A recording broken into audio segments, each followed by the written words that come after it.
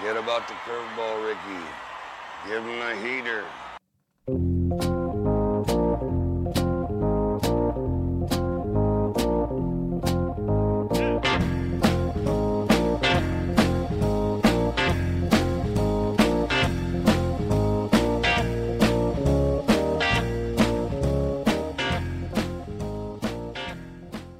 And welcome to the Heater Podcast. I'm Dan Lewig. He's Corey Pieper as we come into our second half of our two-part series on Major League Baseball preview for the 2023 season. We broke down the American League division by division and team by team in our last podcast. We'll now take a look at the National League and give our summary of the offseason and what we think of the teams going into 2023 as we are on the eve of the Major League Baseball season.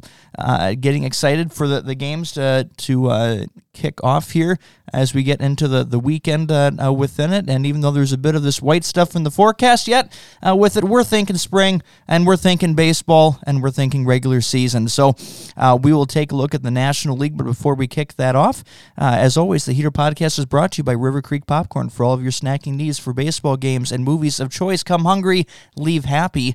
It was a great opening weekend for the Popcorn Wagon, especially for, is this the earliest you guys have kicked off the year? I don't think we've ever been open in March before. So, and the idea behind opening in March was try to get people out early, hopefully have a nice spring. It was not particularly warm either Friday or Saturday, but people still came. Very thankful for that. Lots of people still came. You mean if you open it, they will come? If you open it, they will come. And How we had about that? lots of people come. I saw a lot of people already. This week, again, Friday and Saturday, I know there is a chance of like some pretty bad winds, I think, on Friday. We'll see. Hopefully, we'll still be there, assuming that it's not completely dangerous. You'll see my dad on Friday, and then I'll be there Saturday. And then the following weekend, we're just doing Saturday. So opening day of baseball, Thursday, can't come to get that. But everybody, I know not every team plays Thursday. I think there's like 6 that don't or something like that. Everybody plays Friday. You can come get your popcorn then to watch. So we will look forward to some good popcorn and some good baseball starting this upcoming weekend. Again, we'll have this will end our preview of the upcoming MLB season. Our next podcast will also feature the first like maybe 3 games in, give or take, which will mean that it'll be time for not only our prediction show, because we'll wait for that one to give our predictions on how we think the year will go, but we'll use those 3 games to be our knee-jerk reaction, which is always my favorite one of the year to do for some crazy hot takes to start the season within it. Had the old ones to go back and look at. My best was the law firm of Burns and Woodruff, calling that as the best 1-2 punch before that took off. So that was my best one I've ever done. I don't remember my worst, which is probably the best way for a memory to work. But we'll try to pull up some of those by our next podcast. But without further ado, we'll dive into the National League. We'll start in the National League East, and why don't you take her away? We start at the top, and the top team, actually by record, not the top team as far as finish, because the Phillies made the World Series, but they did not finish first. Remember that they were just a wild card team. Rather, the Braves finished first with a record of 101-61, and actually the Mets also had that record, but the Braves had the tiebreaker. Braves 101-61. Not a huge amount of ads. The big one we were talking about before we started, Sean Murphy, the catcher. That's the biggest addition they made this offseason. They did add some others. Key losses, they lost Dansby Swanson. He left as a free agent. They lost their closer, Kenley Jansen. They traded away William Contreras. That's part of what the return was for Sean Murphy. Those would be the keyest cogs. They did also lose Adam Duvall. But once again, even with some of those losses, it is still the team, I think, that's probably the best team in the National League. I think at least they're certainly in contention. That's what I was going to ask, was when you take a look at the loss of talent from Contreras, from Swanson, to I don't know why did I blank on his name. Jansen, thank you.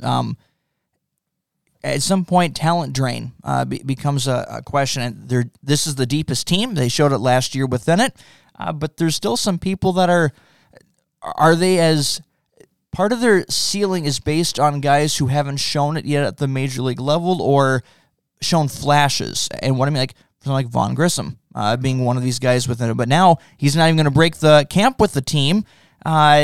Is that would that be one of those meant for next week's knee-jerk reactions to that? Is this team still as deep as what they appeared to be last year and going 101 wins? Do you still feel confident in a mid-90 win team? They're going to rely on young players. It's going to rely on young players, and I would say you can't even say taking a step up because they had the top 2 players finishing in Rookie of the Year, so I don't think you can ask for more out of Michael Harris or Spencer Strider. Now, you mentioned Vaughn Grissom. By May 1st, I think he's back. I can't imagine this team is rolling with Orlando Arcia at shortstop. I don't care how bad Vaughn Grissom's defense is.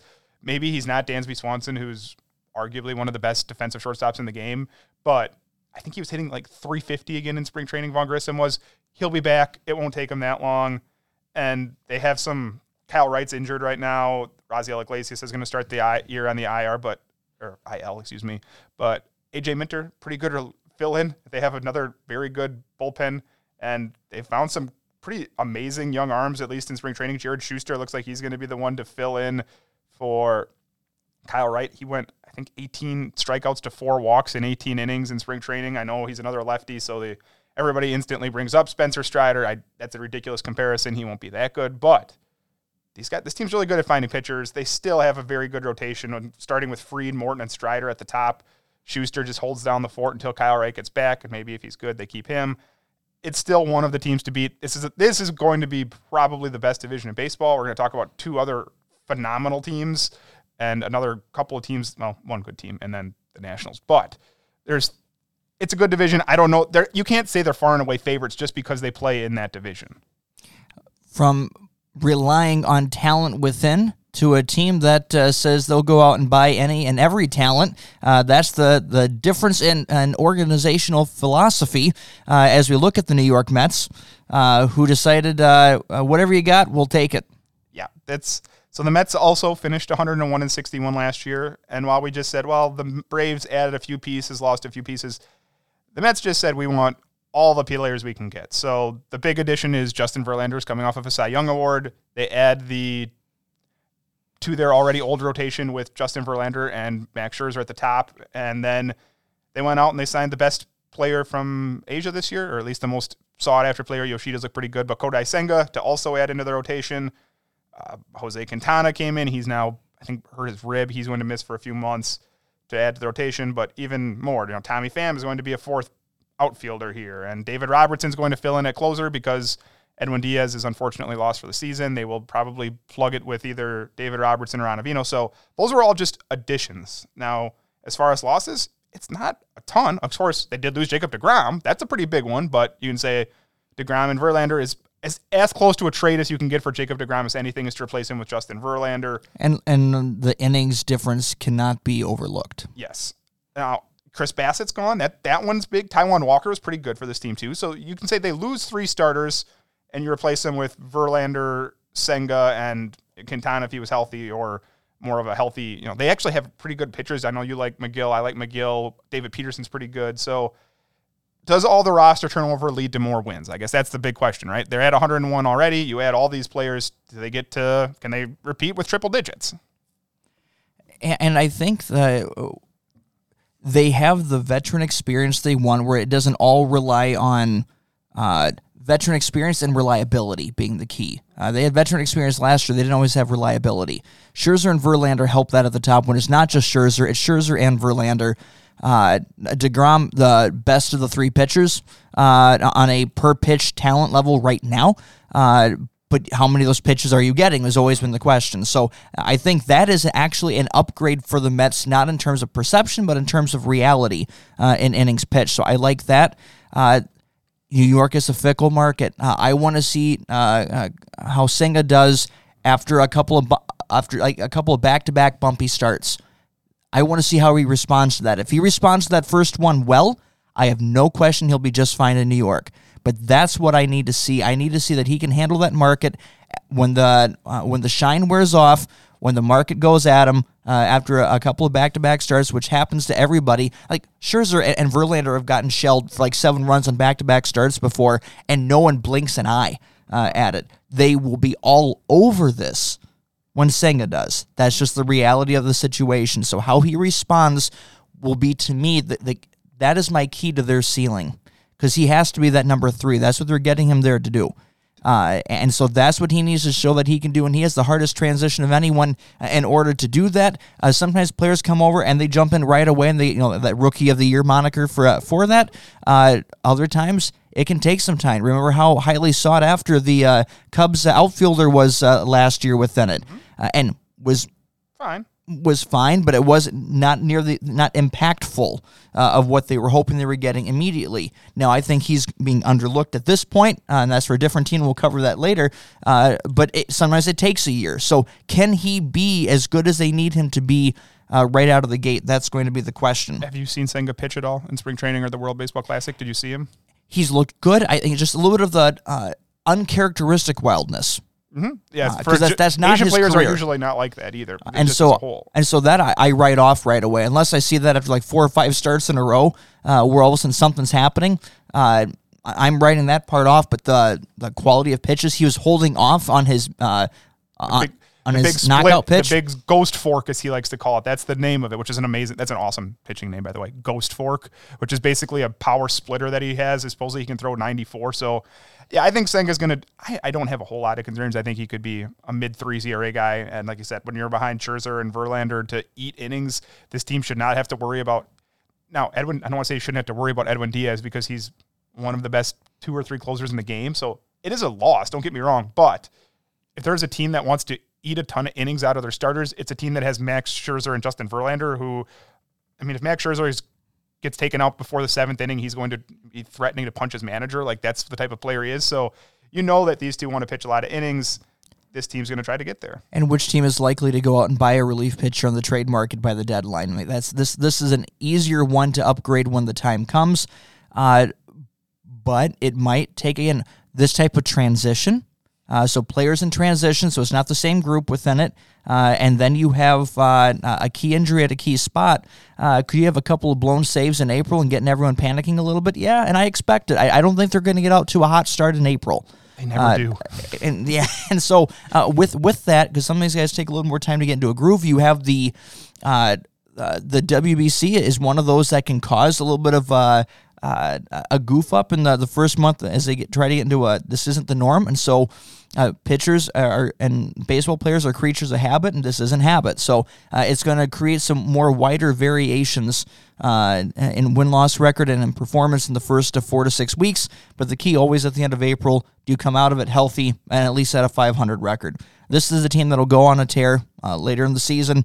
So you just want to make sure you're no worse off than that. But if they have a 500 record or right at it after the first month, I'm not batting an eye or thinking there's any issue whatsoever. So that's for them. But top 2 teams have the great record, but team after them had the better playoff performance, Philadelphia. Yeah, the World Series team last year. And then they went out and they added Trey Turner, who's the best batter, one of the best few bats on the market, the best bat that changed teams. Aaron Judge returned to New York. But Trey Turner came over here, the superstar leadoff man that he is. They added Taijuan Walker, kept him within the division. And then Craig Kimbrell isn't what he used to be, but Matt Strahm, Gregory Soto to actually help the bullpen. I don't say fortify. None of those guys are superstars, but fortify the bullpen. But this is the team, you mentioned injuries. This is the team that right now is going in with the most. Bryce Harper is going to miss likely the first half of the season as he recovers from Tommy John. Then he will DH. Remember, he was battling that all year. He actually broke his thumb. Remember, Blake Snell hit him on the thumb, but he was battling the sore shoulder, so he didn't play the outfield. In the offseason, he had the Tommy John surgery. He can likely play DH by the middle of the season, but we won't see him till then. And then just this past week, Rhys Hoskins was fielding a ground ball at first base and tore his ACL. He's out for the season. And their superstar pitching prospect, Andrew Painter, was looking like he was going to break camp with the team. And he is suffering from forearm tightness, which is terrifying. I know they're trying to do the rest thing. Hopefully it works. We've seen it work sometimes. We've seen it lead to just later Tommy John and causing him 2 years. It's still a very good team, a very good offense. Adding Trey Turner to the top of the offense helps. I think Rhys Hoskins falling out of the middle, that's just really bad luck. This team's had some really bad luck to start the year. But we saw it last year. This is a team that you mentioned the word high variance already. Like, it's very high variance. It's still high variance. Adding Trey Turner, if it had Rhys Hoskins and Bryce Harper, would make it less high variance.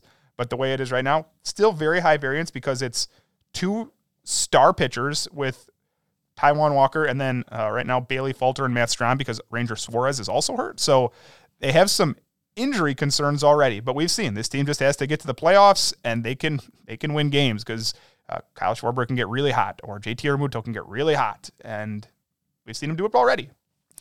And this is the... we said last year, and this has been our case for this team for the past couple of years, we said this is the team that is built not for the regular season, it's built for the playoffs.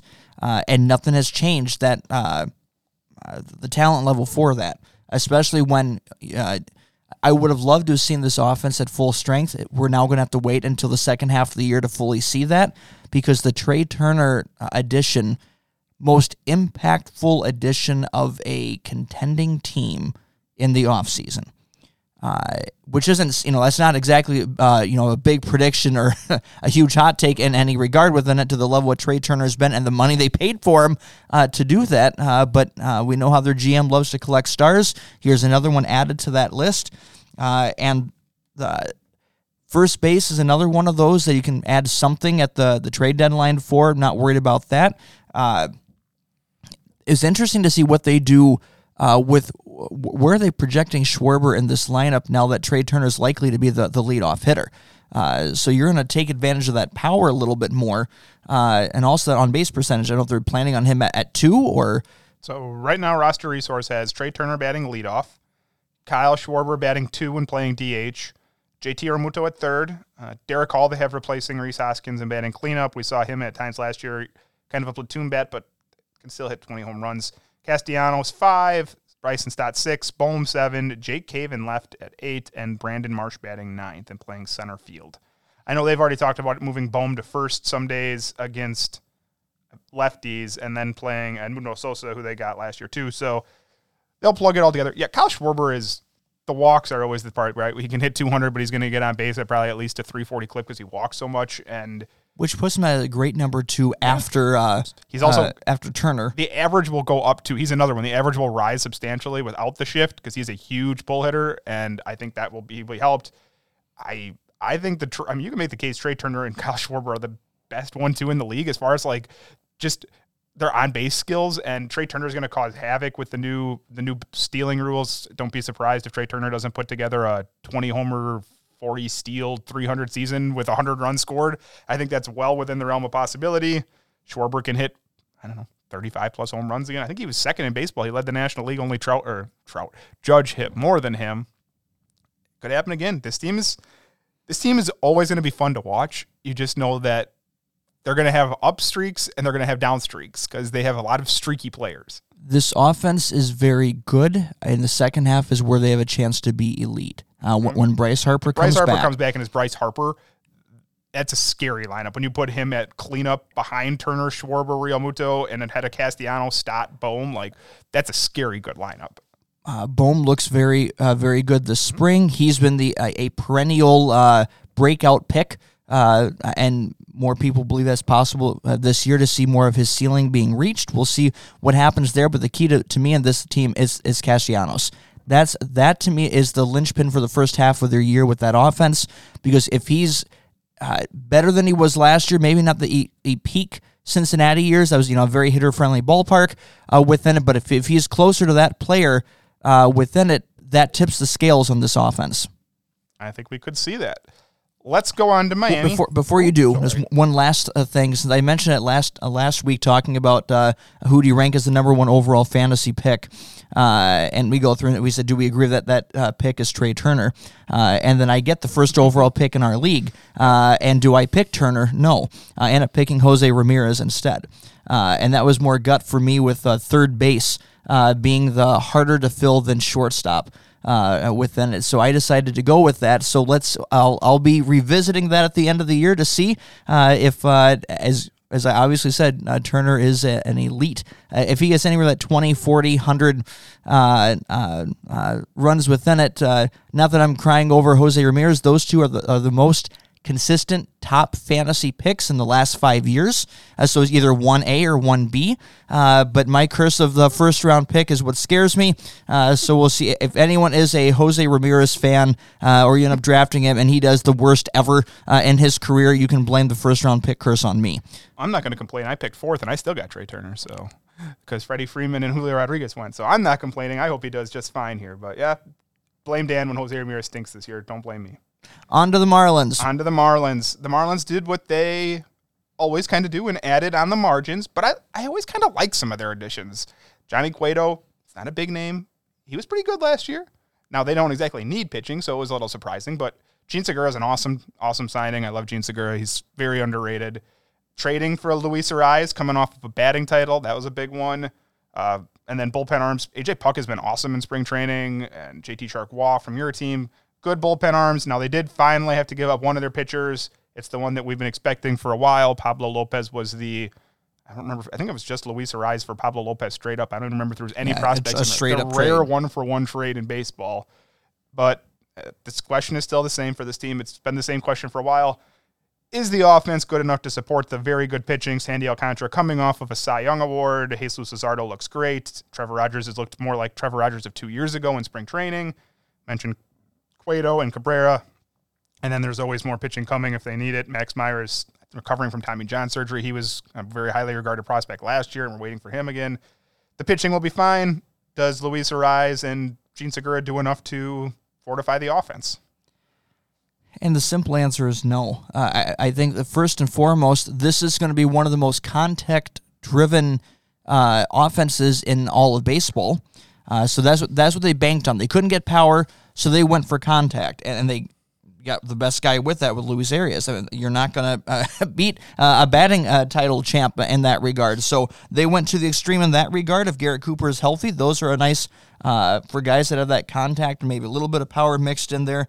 Gene Segura, a great veteran bat to at least be complimentary at this stage, but he does. I think he's better than people give him credit for at this stage in his career. But he doesn't move the needle, right? Like, that's the thing. Luis Ariz is complimentary is a great word. Like Luis Ariz and Gene Segura, if you have an offense like Philly, right? We'll just go back to Philly, who we just talked about. Those would be incredible pieces in that offense. Guys who get on base so you can drive them in. They just don't. But Jazz Chisholm's amazing. Jazz Chisholm's one of the most fun players in baseball. Absolutely right up there with O'Neal Cruz. I hope he stays healthy and we can see what a full season looks like. You're banking on players that they've signed before to be what they paid for them to be. Jorge Soler has struggled. Obviously, El Garcia has struggled. In order for this team to really compete, they need some of those players to actually hit for the home runs and the power that they expected. Because otherwise, there's just not. You cannot project enough runs to compete with the teams we just talked about. I'll disagree slightly in saying, do they move the needle? The answer is yes, and the reason why is because of what they're replacing. Sure. And so, does it move the needle? Sure, but the problem is that needle has a long ways to go to actually get you to having enough of an offense that can utilize your pitching and be a playoff contending team. Does this move the needle? Yeah, it's not going to move it enough. And this will be at least a more entertaining offense, but it's going to be a frustrating offense because contact, if you have to string together hit after hit after hit, even the best guys don't make it work 7 times out of 10. And we just talked about that's stringing together hit after hit against the Mets 2-star aces, the Phillies 2 aces, the Braves multiple aces. Like, I know they're not playing the balanced schedule anymore. That's the only thing that helps them. That's the only thing that helps them. Okay, I forgot. We forgot to do the over-under picks here. So Braves, 100 wins, over or under? It's so hard to pick anyone over 100 within it. If you gave me the over-under at 95, see, that's where I struggle. Mets 95 then. I'll give both the over. Both the over? Okay. I'll go over for the Braves. I'm going to go under for the Mets. Something will go wrong. It always feels like something happens. How about Phillies 90? Yeah. I still think this is the team that versus the others that try to go like full 5 deep with the rotation. Phillies will do 4 and then bank and figure something out, patchwork the 5th. And then when the playoffs come around, they only need 4. And so they're built for that. That's the whole point. I don't know if I even said the Marlins went 69-93 last year. I'm going to put that number, though, more like 80.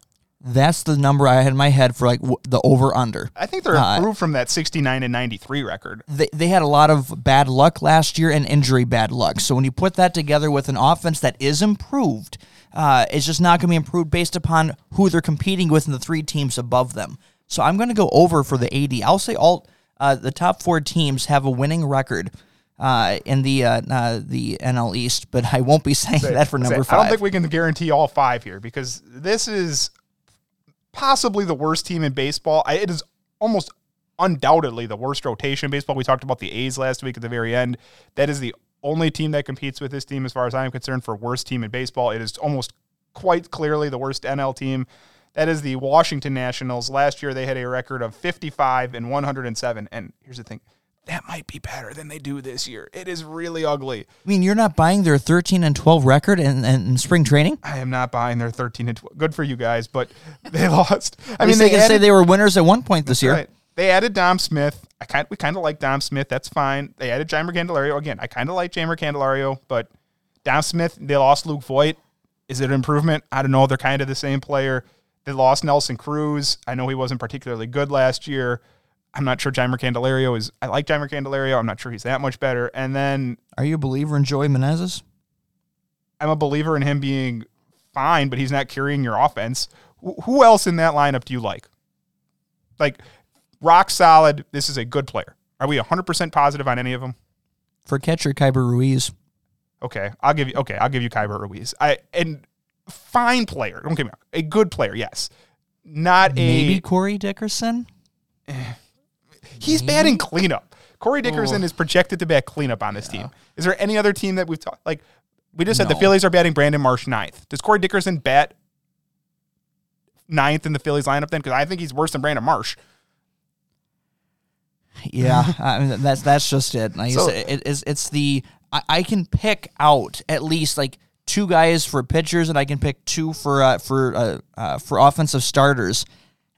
And that's about it. And none of that even gets you to a third or half of what you need it to be. Josiah Gray, I like him as a young starter. Mackenzie Gore is going to get the innings and just go out there every 5 days. As long as your health will let you, go out there every 5 days. And really that's what he needs is that opportunity. So is this the best spot outside of an elite pitching coach for Mackenzie Gore to actually reach his potential? Yeah, I think this is going to give him exactly what he needs, so I like that. How about those other starters? Woo! Patrick Corbin. Do we have to?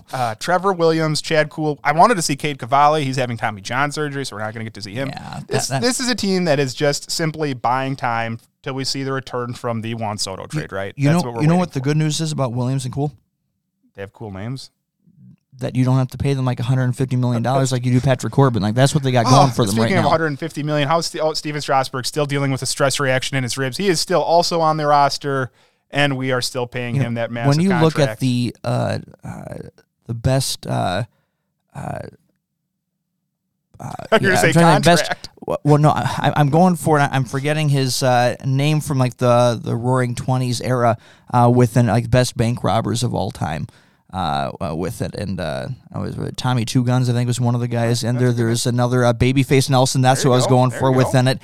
Make sure to put in that iconic picture, put Steven Strasburg right up there with it, because no one has rated a bank better and given nothing in return for it than Steven Strasburg. That's outside of his teammate Patrick Corbin, but at least he shows up every 5 days. That's about all that he'll do. He's not going to do anything with it, but he'll show up every 5 days. 3 seasons, Steven Strasburg has reached a total of 30 innings. We talk about Chris Sale, and man, Steven Strasburg's on a whole other level. So, look, if you're a Nationals fan, I'm sorry for you. This is the team. When we first started, we talked about the Pirates positive. This is the team here that I think you got to find a Nationals positive. Because Nationals nice? Nice Nationals. We'll try and find one every week when we do the podcast for somebody to talk about for the Nationals. What you want right now from this team are just building blocks. Mm-hmm. Find building blocks this year. You mentioned Meneses. I think Meneses, Corey Dickerson at 34 is not a building block. Wait and see C.J. Abrams, right? C.J. Abrams, Kyber Ruiz. Those are building blocks. Maybe Luis Garcia, and then you mentioned the starters. I guess that's what you want to see, what you got there, and then you just bide your time and see when Robert Hassel and some of those guys they got back come and make a difference. This team can you get the building blocks. This team can spend. It has shown that it's willing to do that. Now, can it spend a little more wisely is the hope? Stay away from Scott Boras. How about that for number one? And then number two, continuously with the farm system comes up with, you want to be paying attention to those your weekly farm report. That's what your hope is right now. Show me something there that's coming to add to these guys right here within. I went through those Devil Rays days. That's exactly what I paid attention to within it. You at least need that to give yourself some hope. We'll see if there's a nice Nationals throughout the season, as we'll take a peek at that as well. Let's move to the Central. Actually, let's wait. We're going to go to the West. Okay, I can do that. Let's go to the West. We'll keep our brew crew waiting just a little longer. We know who won the West last year. That would be the Los Angeles Dodgers, who have won it for a while. Actually, the year before, maybe they didn't even win it. Was that the year that the Giants won it? I don't even remember who won it, but it was the Giants, Padres, Dodgers run. But last year, the Dodgers wiped the floor with everybody else. 111 wins to 51 losses.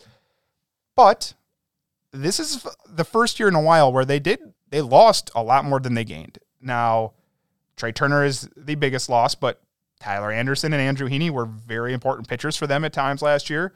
Justin Turner is a Dodgers icon who's been there for a long time. Cody Bellinger has been bad for a while, but we've seen him be good. Officially, Trevor Bauer is now off the roster. We don't have to talk about him. And even Craig Kimbrell in the bullpen, and technically Joey Gallo too, although he didn't do anything for them. So those are all of the losses. Now the big additions: no Aaron Judge, no Trey Turner, no Dansby Swanson, no Xander Bogaerts, no Carlos Correa, JD Martinez. We like JD Martinez. That's fine. He's a good player, but that's not those other players, right? David Peralta, he's a fine platoon bat. Noah Syndergaard, that's replacing Tyler Anderson. Not really sure about that. Jason Hayward, Miguel Rojas. It's just not the type of offseason that we're used to. It's a very typical offseason. But, and here's the big but, it's still a really good team, right? It's maybe not the big offseason, and we know what they're doing, right? They haven't really hidden it. They are saving money. They do not want to go over the luxury tax yet, because in this offseason they will be throwing unbelievable amounts of money at a certain Japanese two-way player to get him to just cross the side of the California there, and that's what they're doing this year. But I still think this team can compete to win the National League West. Yes. You felt like you had some doubt in your voice there. Okay, I like it. And the reason why is this, because I've watched, whether I can point to the New York Yankees, or I can point to the Tampa Bay Rays, or I can point to a couple of teams within it that when you get enough things going wrong, or there's high volatility that leads to a likelihood of things going wrong. That's the Dodger offense right now. There's three guys that are in this lineup that are, you could argue, to be the best at their position. When you're talking about Will Smith, you're talking about Freddie Freeman, you're talking about Mookie Betts. No question, they have an elite top three. MVP. I guess Will Smith hasn't won an MVP, but otherwise MVPs, yes, those are good, and Will Smith is certainly great. Yes, I would agree. And a nice that farm system has produced a lot, and so Miguel Vargas is the next man up in that process. And there's a lot to be high on within it, but sometimes those young players don't do the trajectory, the nice easy up that you want them. Or usually for the Dodgers, it's a luxury. They need him to be good this year. Max Muncy has had issues for at least a season and a half. That elbow, I remember ever since he hurt that elbow was, I don't remember if it was in the playoffs. I'm pretty sure it was. And for hitters within it, especially, and more than pitchers, hitters, that don't get better. You find a way to manage it, and hopefully it doesn't alter your swing where you can still do something, but that's still a number one question. David Peralta looked like a ghost in the second half of the year when he was a trade pickup for the Tampa Bay Rays. So did JD Martinez. First half, second half splits has been an issue for a while, and that creeps up with an older player who wears down by the second half of the year.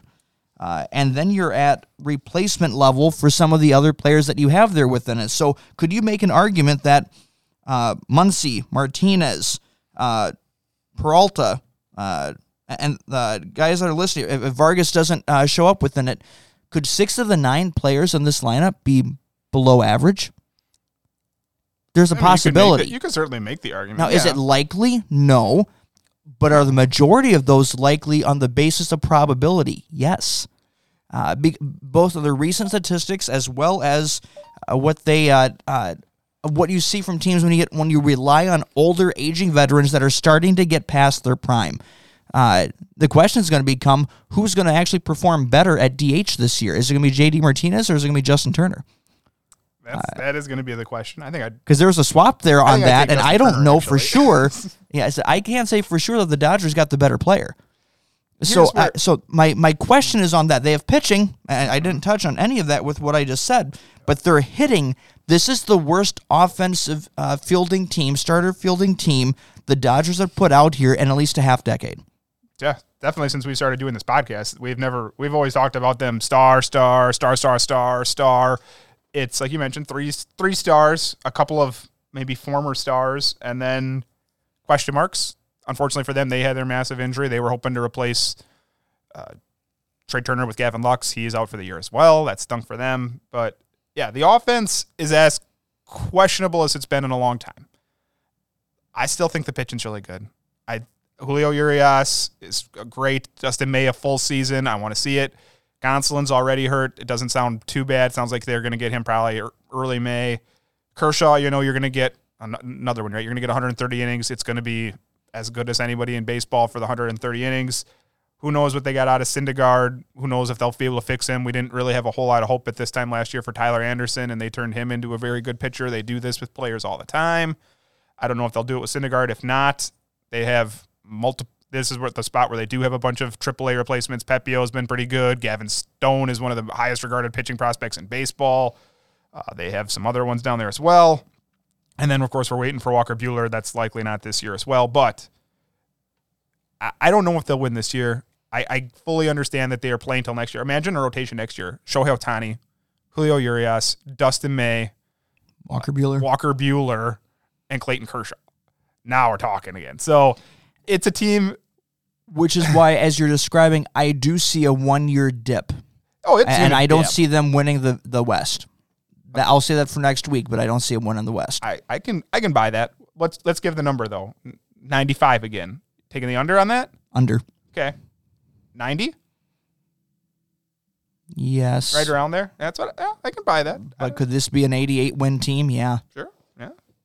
I'm thinking this is probably the more likely team then in your mind to win it. Let's go on to the San Diego Padres. I don't want to put words in your mouth, but last year 89-73. Now we have seen that they will add, and that is exactly what they did. They did go out and add big names. The biggest one being Xander Bogaerts to add like the fourth shortstop to this roster with Manny Machado, Fernando Tatis, Ha-Seong Kim, and Xander Bogaerts. They will make them all work as Kim is going to slide to second base. Fernando Tatis is now a full-time outfielder. Manny Machado's playing third. There was questions about would Manny Machado be motivated to play, and then after a while of talking about him giving an extension, they found, I don't know, like 400 million reasons for him to be happy to play again for them with some massive extension this offseason. Nelson Cruz, Matt Carpenter, old guys, but decent veterans, and then a couple more pitchers in Michael Wacha and Seth Lugo, but they had losses as well. Jurickson Profar was good at times. Will Myers was good at times. Brandon Drury, Josh Bell, Sean Manaea, Mike Clevenger, those are the big ones. It's, again, another team that's one of the best in baseball, and this one got better. And I guess the question is simply, now, are they the team to beat in this division? Because for a while it's been, they're always kind of like the little brother that tries to catch the Dodgers. If you don't do it this year, I don't know when it's going to happen. Well, here's two crazy things that I'll say within it, and one I really should say for next week because this will be my hot take. But I may end up saying it anyways because I'm rolling with it. But Blake's now for Cy Young. Well, I'm not that crazy. But this team, opposite on offense, right? They have offense, and this team has stars. As much as I will never, ever, ever draft Juan Soto ever again in my life, he didn't somehow forget how to hit or drop off the face of the earth. This is going to write itself positive regression in some which way, shape, or form within it. He'll be comfortable going to full season with them. It's a great environment over there. So if he does anything like what you expected him to do, and as one of the top 5, top 10 best players in all of Major League Baseball, period, at his age and still rising up, if he shows that, if he just shows what his career has been, the Padres haven't seen that upgrade yet. They haven't seen it at all. Him with a healthy Tatis, who comes back after first 3 weeks, and then you add that to Machado and Bogaerts. Like, I'm not a huge fan of Bogaerts, but as a complementary star in that core, yeah, he's going to do great in that role within that. So this team offensively has stars for days. Now, you can't say the same thing necessarily about the pitching. That's where we get the opposite of what is going on there within it, and it is fascinating to see the difference in roster construction. But Yu Darvish is still as solid as ever. Joe Musgrove solid as ever. Blake Snell is erratic as ever, but you're going to have days that you love him, days that you hate him. But the problem is, after you get past that, if you had a fourth guy that you really counted on, I would be less concerned. There's only three. And your third one is the highest volatile pitcher in Major League Baseball.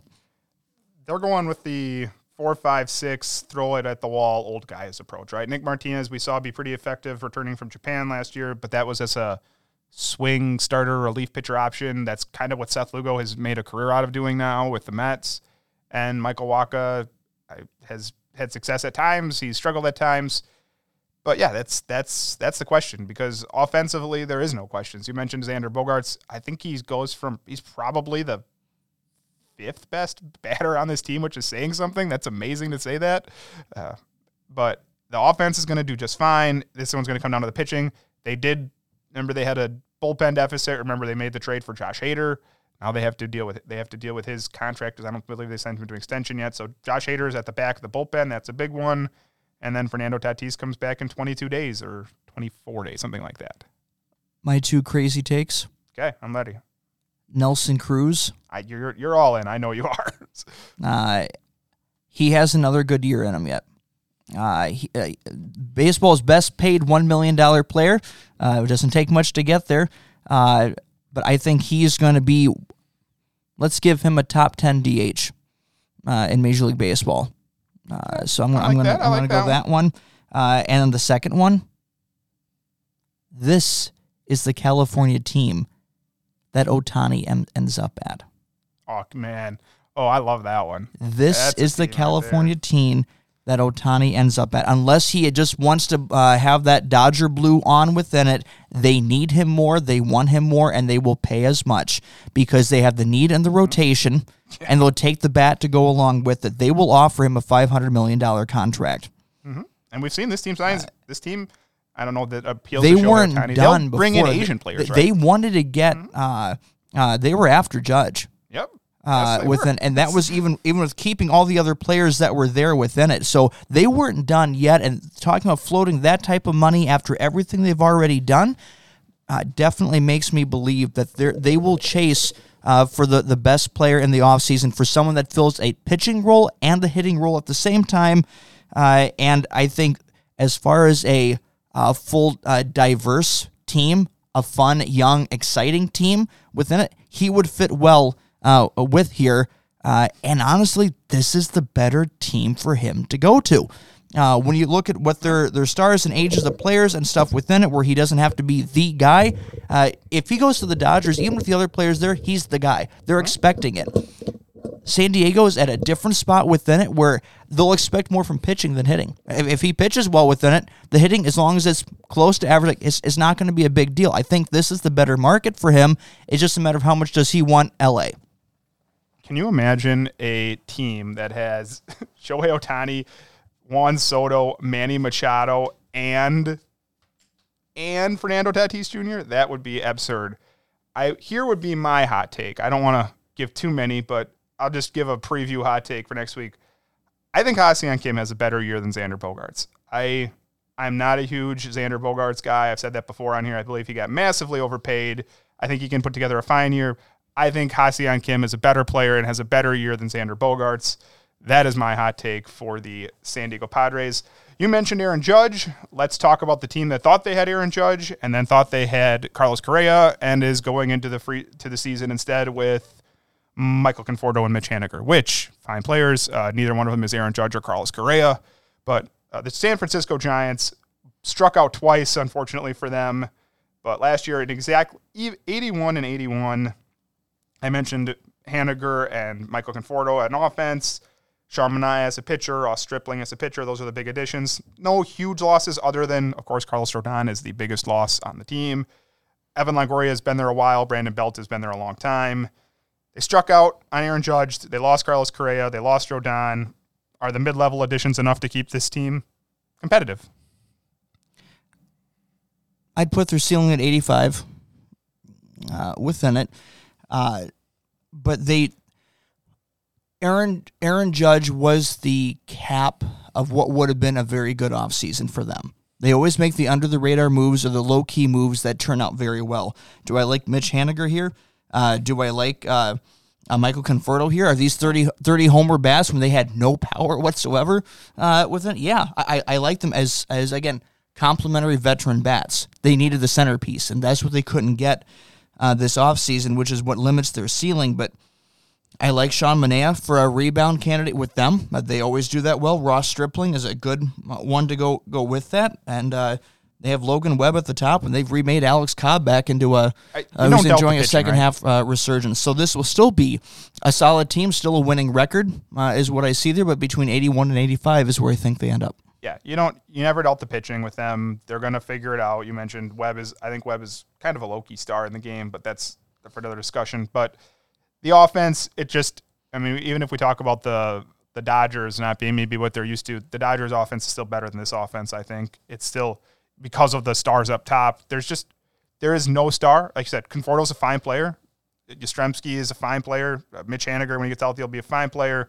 Jock Peterson, it's almost similar to an older version of what the Marlins put out there, where it's just a lot of okay players, but does anybody in the Giants offense maybe move the needle? Maybe if Michael Conforto fully bounces back, but we haven't seen him for a year. So he could be that person, but we haven't seen it. I would love at least if the Marlins did with the Giants, at least that rung up, because they brought in, and now they kept Jock Peterson, which is good. Then adding in Conforto and adding in Haniger, like those are three solid veterans that the Marlins don't even have one of those guys. So that's the type of bat they needed to go with their contact hitting. So this will be a low average, but it'll add the power. So it's the exact opposite style of the Marlins offense, but it will get you at about the same place, which is where we're at between 81 and 85.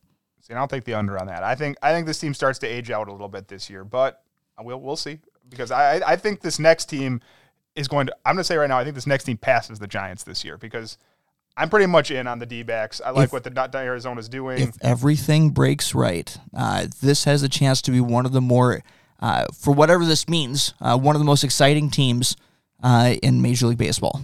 Diamondbacks last year, 74 and 88, but a lot can change in one offseason. Officially, the additions are Lourdes Gurriel and Gabriel Moreno. That was in the big Dalton Varsho trade. And then just additions on the margins, Andrew Chafin, Evan Longoria, Kyle Lewis. But the big thing here is this is the team that's the NL version of Baltimore, where we've been talking about it for a while. Who is the prospects going to be? When are they going to come up? It's close. We saw some of them last year. We saw Alek Thomas. He kind of struggled at times. But Corbin Carroll was up at the end of last year. He did not struggle. He is as likely as anyone to lead baseball in stolen bases. I believe he is the 100th percentile on StatCast in sprint speed, meaning he is truly the fastest player in baseball. They showed one of his triples in spring training. His the speed of his skating within it. He's going to put together some Trey Turner-like seasons, is what I fully expect out of Corbin Carroll. That's the ceiling, absolutely. And then we mentioned the trade for Gabriel Moreno. He is going to get a chance to play at catcher from day one as a 23-year-old because Carson Kelly got hurt.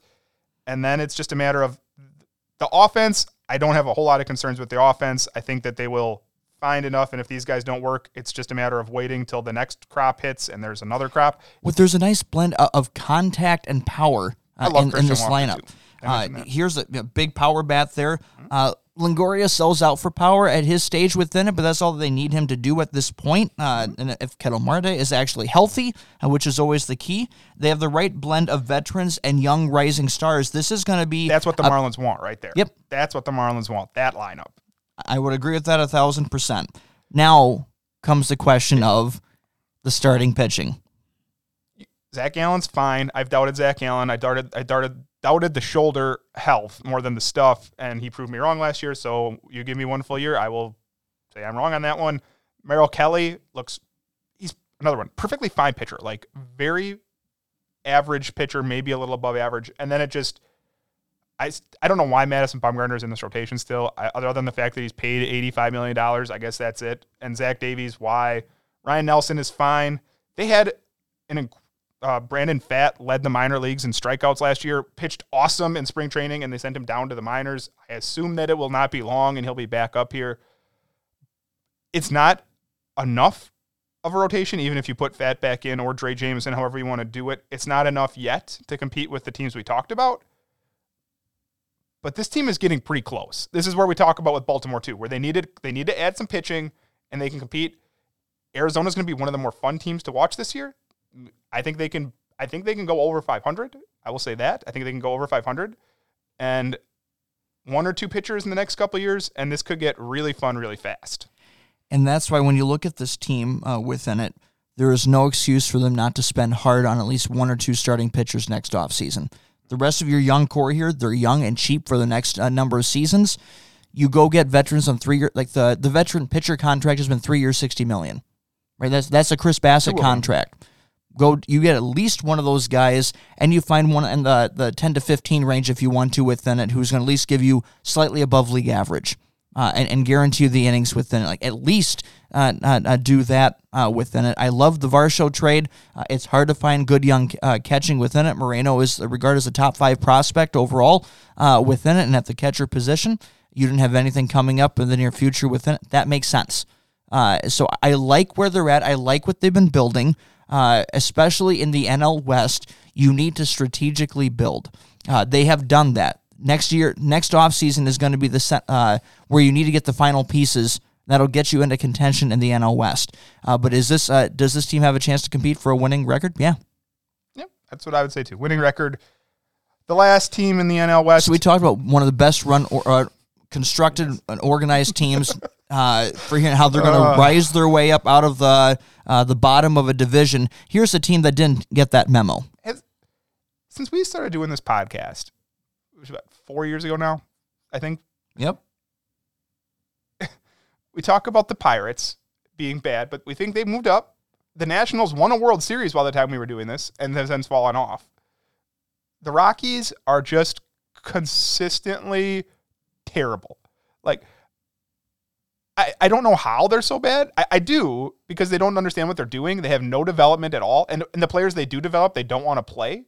I think they're finally going to let some of that change. It looks like they're going to play Ezekiel Tovar at shortstop, which is exciting. I want to see that. But, so their offseason acquisitions, right? Brad Hand, Nolan Jones, fine, play him.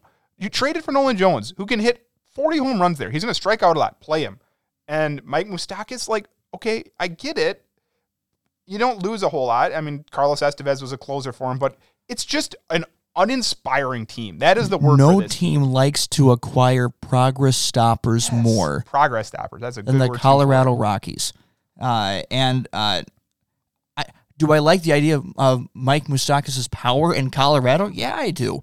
But not if it's going to be at the expense of any player that you're trying to develop with, because you're going to use Moustakas for 1 year and then he's off somewhere else within it. So what good does that get you if you're trying to build some sort of building blocks? Pittsburgh has building blocks now, and they're growing that nucleus within it. Their key is trying not to tick off their nucleus within it for what they're trying to build. Can you name a nucleus on this team? The only building block is Ezekiel Tovar, and I want to see it, but I think he could be pretty good. Chris Bryant is still locked in for the long haul. I do think he will be better this year. I think his foot's going to be, I think his foot was hurt all year. I think he could have a very nice bounce back year. I know people are like, oh, they just signed Jurickson Profar and he's going to bat leadoff and it's a 1 year deal and they can flip him. Okay. If people wanted him, they would have signed him. Like, he had all this time. Another one. I like Jurickson Profar. It's fine. He's a good player, but that's not a core to a building team. It is Chris Bryant and Ezekiel Tovar are the only ones in 3 years on this team that you can say with any certainty are going to be on this team. And then you look at the pitching, and it's been terrible for how long? And I get it. They put themselves in a tough situation just playing in Colorado. But look at that rotation. Herman Marquez, Kyle Freeland, Jose Urena, Austin Gomber, Ryan Feltner. I know I said the Nationals had the worst rotation in baseball. I might have lied because Colorado exists. Here is a perfect Colorado. Here's a perfect example of Colorado. Daniel Bard was set to hit free agency this offseason as a 37-year-old, coming off of a career season. And that is awesome. Good for him. Daniel Bard came back into baseball after, 7 years away and revitalized himself as a closer and got 34 saves last year. And then this team went out and gave him a 2-year, $20 million contract as a 37-year-old closer. There's just not a plan. That describes them in a nutshell. There's just no plan. And so they will continue to flounder until they do. 60 wins. Yeah, I'll take the over only because I still think there's a couple of teams that I think are worse. But this might be a year of more haves and have-nots. So could we have 3 very bad teams within it and a few teams more over 100? There's a clear, worst 3 tier, right? It's Oakland, it's Colorado, and it's Washington. Yep. Is there anybody else I'm forgetting? Because I think those are pretty clearly the worst 3 right now. Unless, hopefully one of you guys proves me wrong. Right now, I don't think so. Should we go to the Central? Let's tell people waiting long enough. We start, though, instead of with the Brewers, we start with the St. Louis Cardinals, the team that won last year, the only playoff team from this division last year. Last year, 93 and 69. They only made one addition all offseason. It was a big one. They had to replace their Hall of Fame catcher, and they went out and they signed Wilson Contreras. We said it was kind of hard to find spots for him. That was one of the best spots we could find, and they did it. No big losses. Jose Quintana came in at the middle. The biggest addition is probably from within. Jordan Walker has made this team. He is, if there is... As an outfielder. I don't want to say there's going to be a Julio Rodriguez this year. If there is one, it could be Jordan Walker. I think he's got 20 homer, 10-plus steal potential, which is pretty good. And yes, I see that he is projected to play outfield. And your guy is in the lineup too. So we can both be right. Because we were debating that this weekend, who would play DH. I thought Jordan Walker. You thought Nolan Gorman, and Nolan Gorman's DH. Jordan Walker, outfield, perhaps. It pushes Dylan Carlson to fourth outfielders, what that does, and they play matchups. Remember when he was the spot that supposedly they didn't make the move to get Juan Soto was because they had Dylan Carlson? Do you remember that? I remember something about that. It was either Dylan Carlson or Tyler O'Neill. But look, this is another team that's got a very good lineup. It's not, there's not a lot of change. We just said Wilson Contreras is really the only one, but... Is this baseball's or the National League's most underrated offense? Or overlooked? Because it's so consistent. Mm-hmm. There is no, Jordan Walker maybe, but beyond him, there is no Corbin Carroll flashy star. There is no massive signing. Trey Turner didn't come here. Dansby Swanson didn't come here. But do they really need him? I don't know. Probably. Tommy Edman's projected to bat 9th in this lineup right now. Now, I know they'll flip it back and forth based on righties versus lefties, but it's just a rock-solid team that has incredible development. So players that you don't expect, Lars Nootbaar came out of nowhere, fine player. Brendan Donovan, good player. Tommy Edman, Tyler O'Neill. It's just really, really good. I would say this is baseball's best blended offense. Power, contact, patience, speed. If you putting it all together for the amount, they are above average in every category. They're not going to lead in any category, but they will be above average in every category. This isn't even a high strikeout team outside of someone like Nolan Gorman, and it all depends how much he shows himself at the DH spot within it. Right? You can handle a couple of guys like that. This and the most blended, baseball's best blended offense. I don't know if I could say that 3 times fast, but that's what I'd rate this offense. And their pitching is similar to that. It's not, there's no stars, right? You're not looking here. Jack Flaherty, I don't think is ever going to develop into the star we maybe thought. But Flaherty, Michaelis, Montgomery, that's pretty good up top. Wainwright is going to miss the first couple of months, it sounds like, with a groin strain. He'll get him back. Steven Matz is fine. I don't know about Jake Woodford, but it's not flashy. They don't have flashy players. They never tend to. A lunch pail rotation. They just get the job done. That's all they need, right? And we said 6 it before. innings, This is the 3 team. runs given up. If there is a rock-solid team to win 85, we talk about variables, right? There's very little variance in this team. It's very hard to not see them winning 85. It's really hard to see them winning 95. It is rock-solid between 85 and 90 wins, I think. So, yeah, I'd call them a 90-win team. I think that's where I'd put them right now. Let's go to the second team in the National League, which is the Milwaukee Brewers last year, 86 and 76. did not make the playoffs, breaking my heart. But for an offseason, they had a lot of moves too. A lot of them were trades. So they traded away Colton Wong and Hunter Renfroe, and in return got back Jesse Winker, and William Contreras came back in a different trade. In that trade, they traded away Asturi Ruiz. Andrew McCutchen left. We'll talk about him in a little bit. They did sign Wade Miley. He'll be in the rotation, and Brian Anderson. Those are the bigger signings. Also, I lost Omar Narvaez. Here's the questions with the Brewers. It's simply with all these, do the rookies play? Because we've talked about the rookies. It sounds like Garrett Mitchell made the team. Bryce Trang made the team. Sal Frelick did not. If this team's going to win, it's back to the pitchers, right? We've talked about it for a while. Corbin Burns is apparently not in a great mood with the Brewers. He did hire Scott Boras last week as he's looking to get paid, and we'll see how long he's with the Brewers. But Burns, Woodruff, Peralta, Lauer, Miley. Eventually you get Aaron Ashby healthy. That's as good of a rotation as there is in baseball. So at this point for the Brewers, when you can tell when you're hiring Scott Boras as an agent, you already knew where things were going within it, but that was the last nail in the coffin. You don't care how angry he is, you just want him motivated. And he's let him chase the dollar figures because it means you're going to get the best out of him this year. Since he's not re-signing with the Brewers within it, you just want him to have a Cy Young caliber year and go on that last year at peak performance. So that's what you want to see, and he's motivated to do it. So that at least is the best positive construction you can put at it from a Brewer perspective.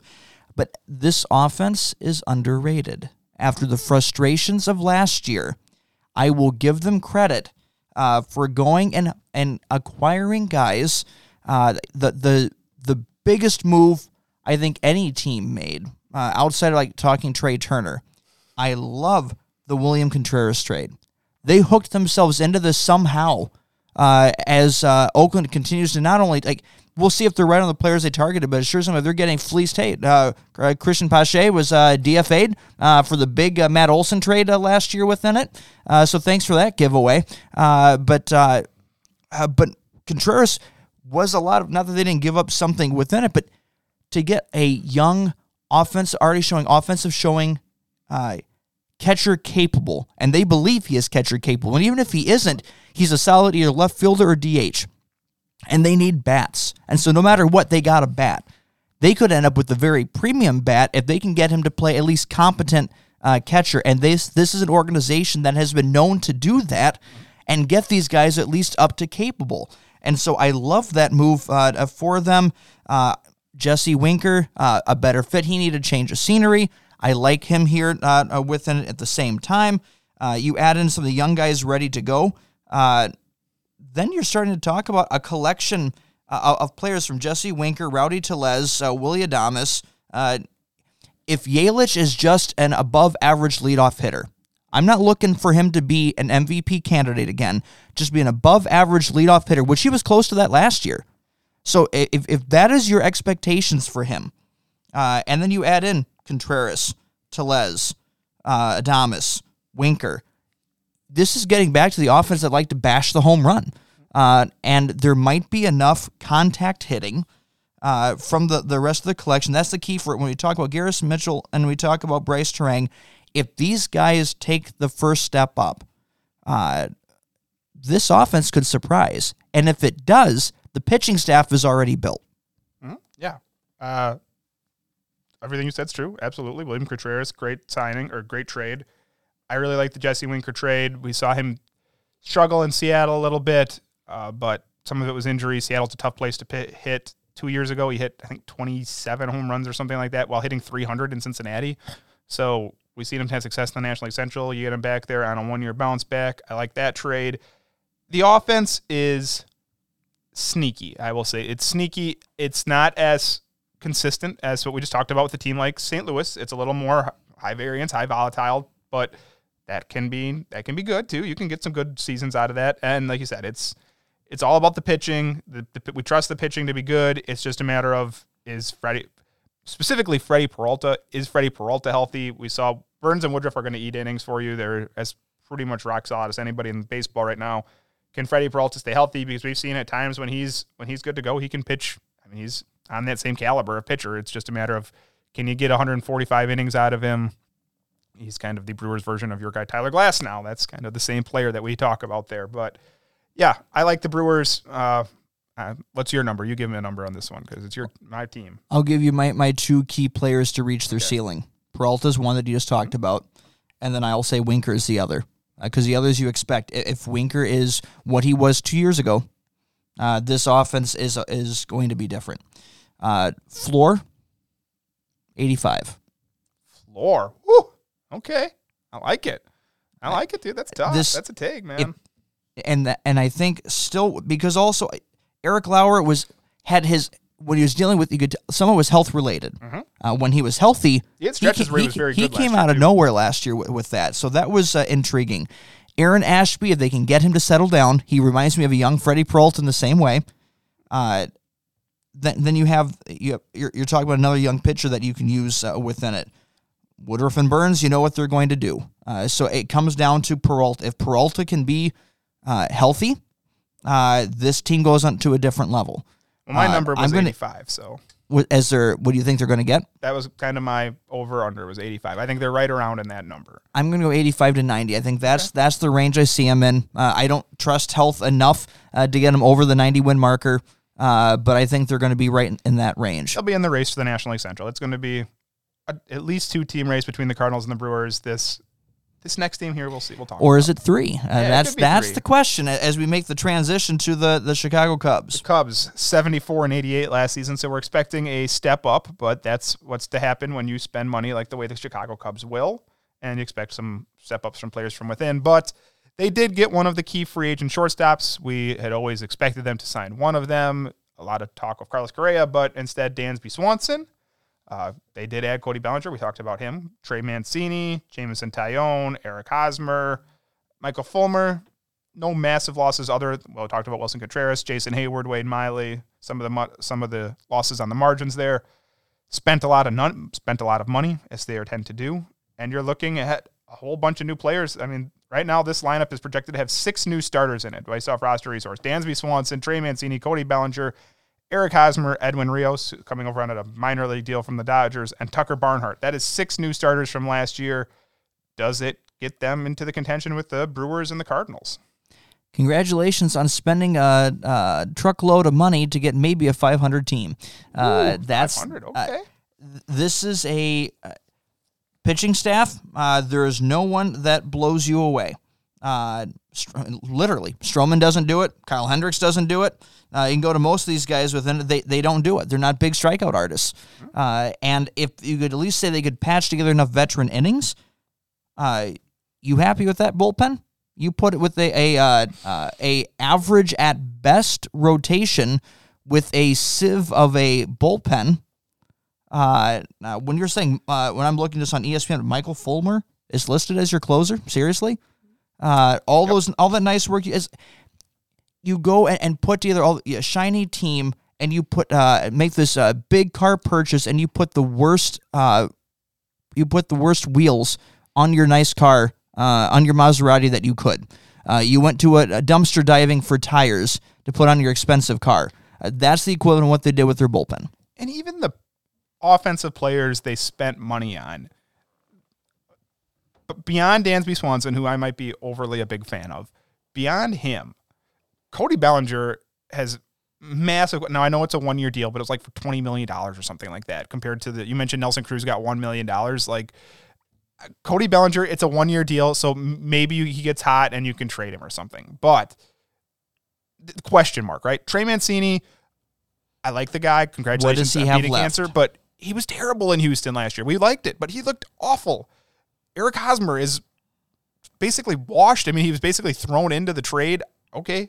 And then, Edwin Rios, Tucker Barnhart, none of those guys, again, did you move a needle? Like, did you get better? I don't know. I love Dansby Swanson. He's better than what you had. Dansby Swanson obviously counts, but whose offense do you like more right now, the Cubs or the Marlins? That's a tough one. And if that's a tough one, that tells you all you need to know. If that wasn't an immediate yes, after all they spent and everything they did, Jazz Chisholm's the best player. I love Dansby Swanson. Jazz Chisholm's the best player on both the teams. And this pitching can't carry it. So if you need the offense to do it and the offense can't do it, you're calling one of the, if it's hard to beat one of the worst offenses in the National League, and this is your pitching staff. And the Marlins have a better pitching staff. How are you getting to 500? And this is one of those teams that I think could struggle because you don't have the benefit of playing in baseball's least division. And is now going more games against the Dodgers, more games against the Mets, more games against the Phillies, more games against the Padres. Like, this team is going to get hurt by that. And I think they're probably the biggest team that gets hurt by that. They do need Seiya Suzuki to get healthy. That'll help. Well, you mentioned him. I think he'll have a bounce back season in his second year here in the States. I think he'll be better. And then that pushes probably Trey Mancini probably goes to DH. But still, it's not as good of it's not a good enough offense. It's not a good enough rotation. I kind of like Hayden Wesneski, but that's just like an upside play. I don't think it's not somebody you want to rely on. Other than Stroman, who you know what you're getting, there's just not enough here right now to compete with the Brewers and the Cubs, or Brewers and the Cardinals. I think a season where you said maybe 500, but can they stay ahead of the fourth place team? That would be the Pittsburgh Pirates. Or excuse me, no, I was wrong. Oh, well, these two tied. We'll talk about the Pirates next. Pirates 62-100 last season. Brought back Pirates legend Andrew McCutchen off the Brewers. I like that. He should be back there. And then, some small moves on the margins again. Carlos Santana, Ji-Man Choi, Rich Hill. No big losses. I guess the big question all offseason was, would Bryan Reynolds stay here? We heard that he wanted to be traded. He is still currently a member of the Pittsburgh Pirates. I've already heard you still hear his name speculated all the time to go to the New York Yankees. But he is still a member right now. And Oneil Cruz is batting leadoff. I mentioned Jazz Chisholm earlier. If there is a player that rivals Jazz Chisholm for the most fun player in baseball, it is Oneil Cruz. So they have that to look forward to. It's a better lineup than it used to be when we used to talk about them. Better lineup than the Cubs. I don't know about that. I don't know about that one, but you wouldn't take this lineup over the Cubs?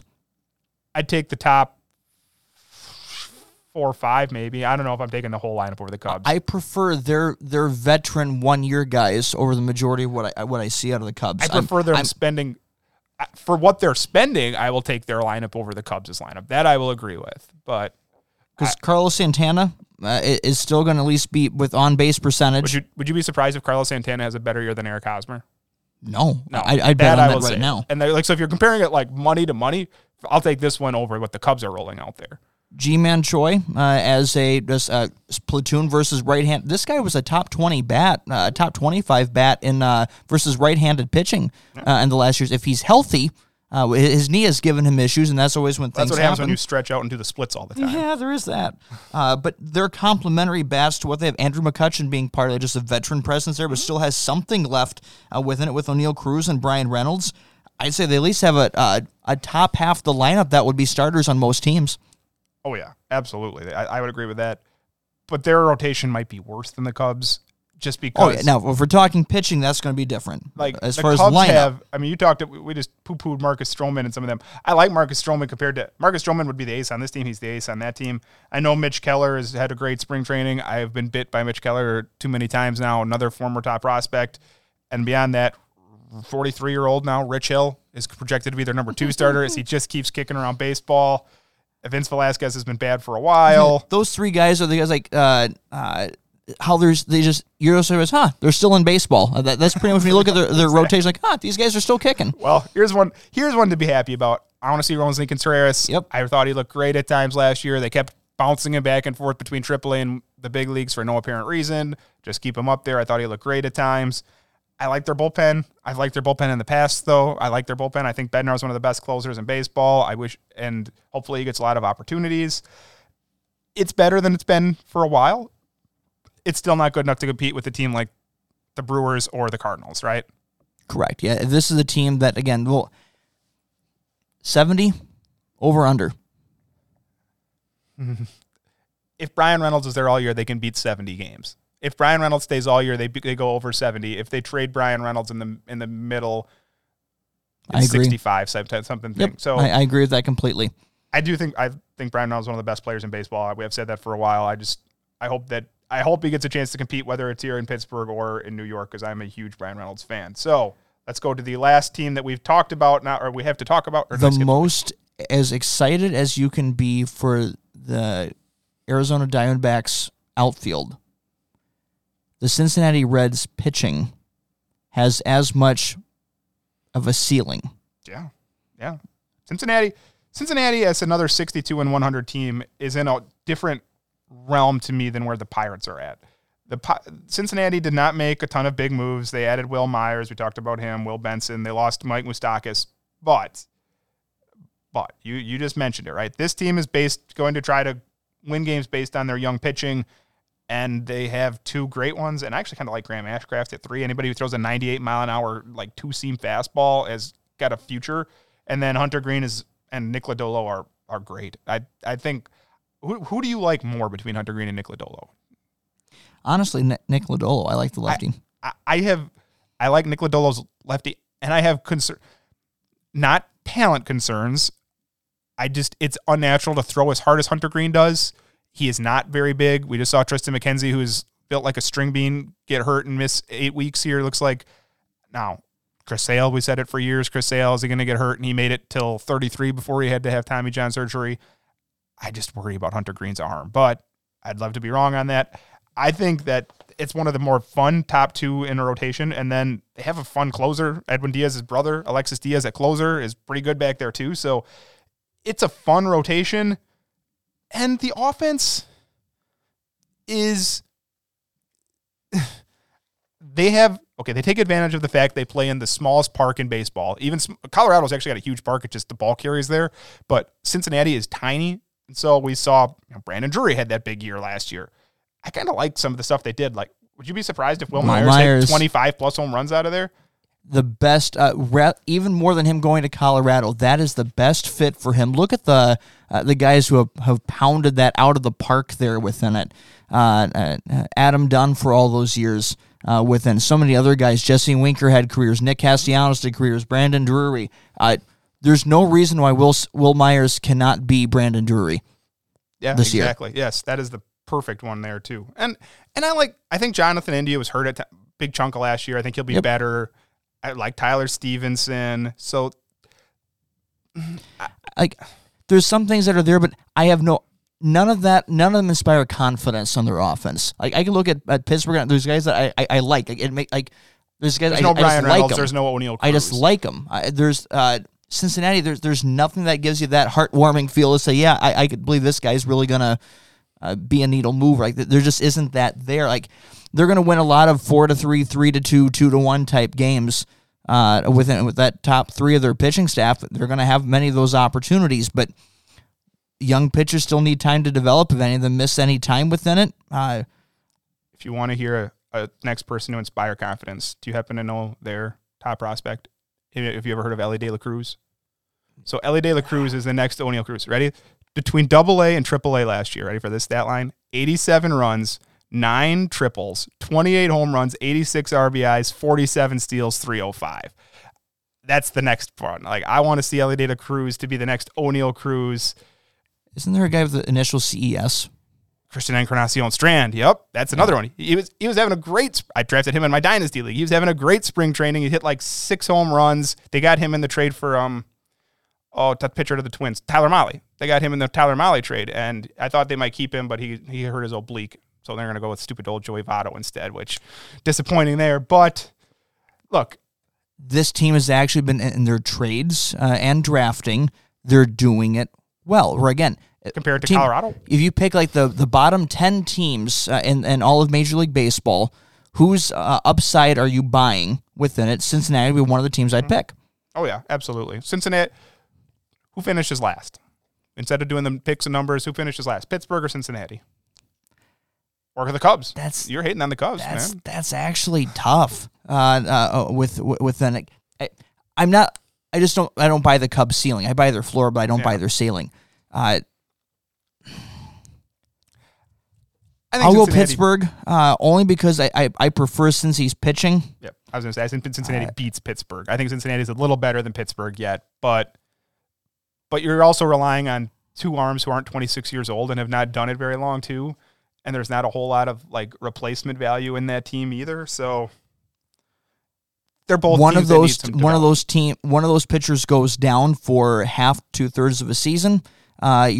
you're in competition for one of the worst teams in Major League Baseball. That's how much that's contingent on those guys. Remember last year when they started like 3-19? Remember that? Remember we were talking about how terrible this team looked? And they actually got, I mean, from that point on, basically, if you started 3-19, you're Kudos not to all them. that off of 500. Pride kicking in and going back and rallying back within it. That was good to see. Well, we did it. All 30 teams.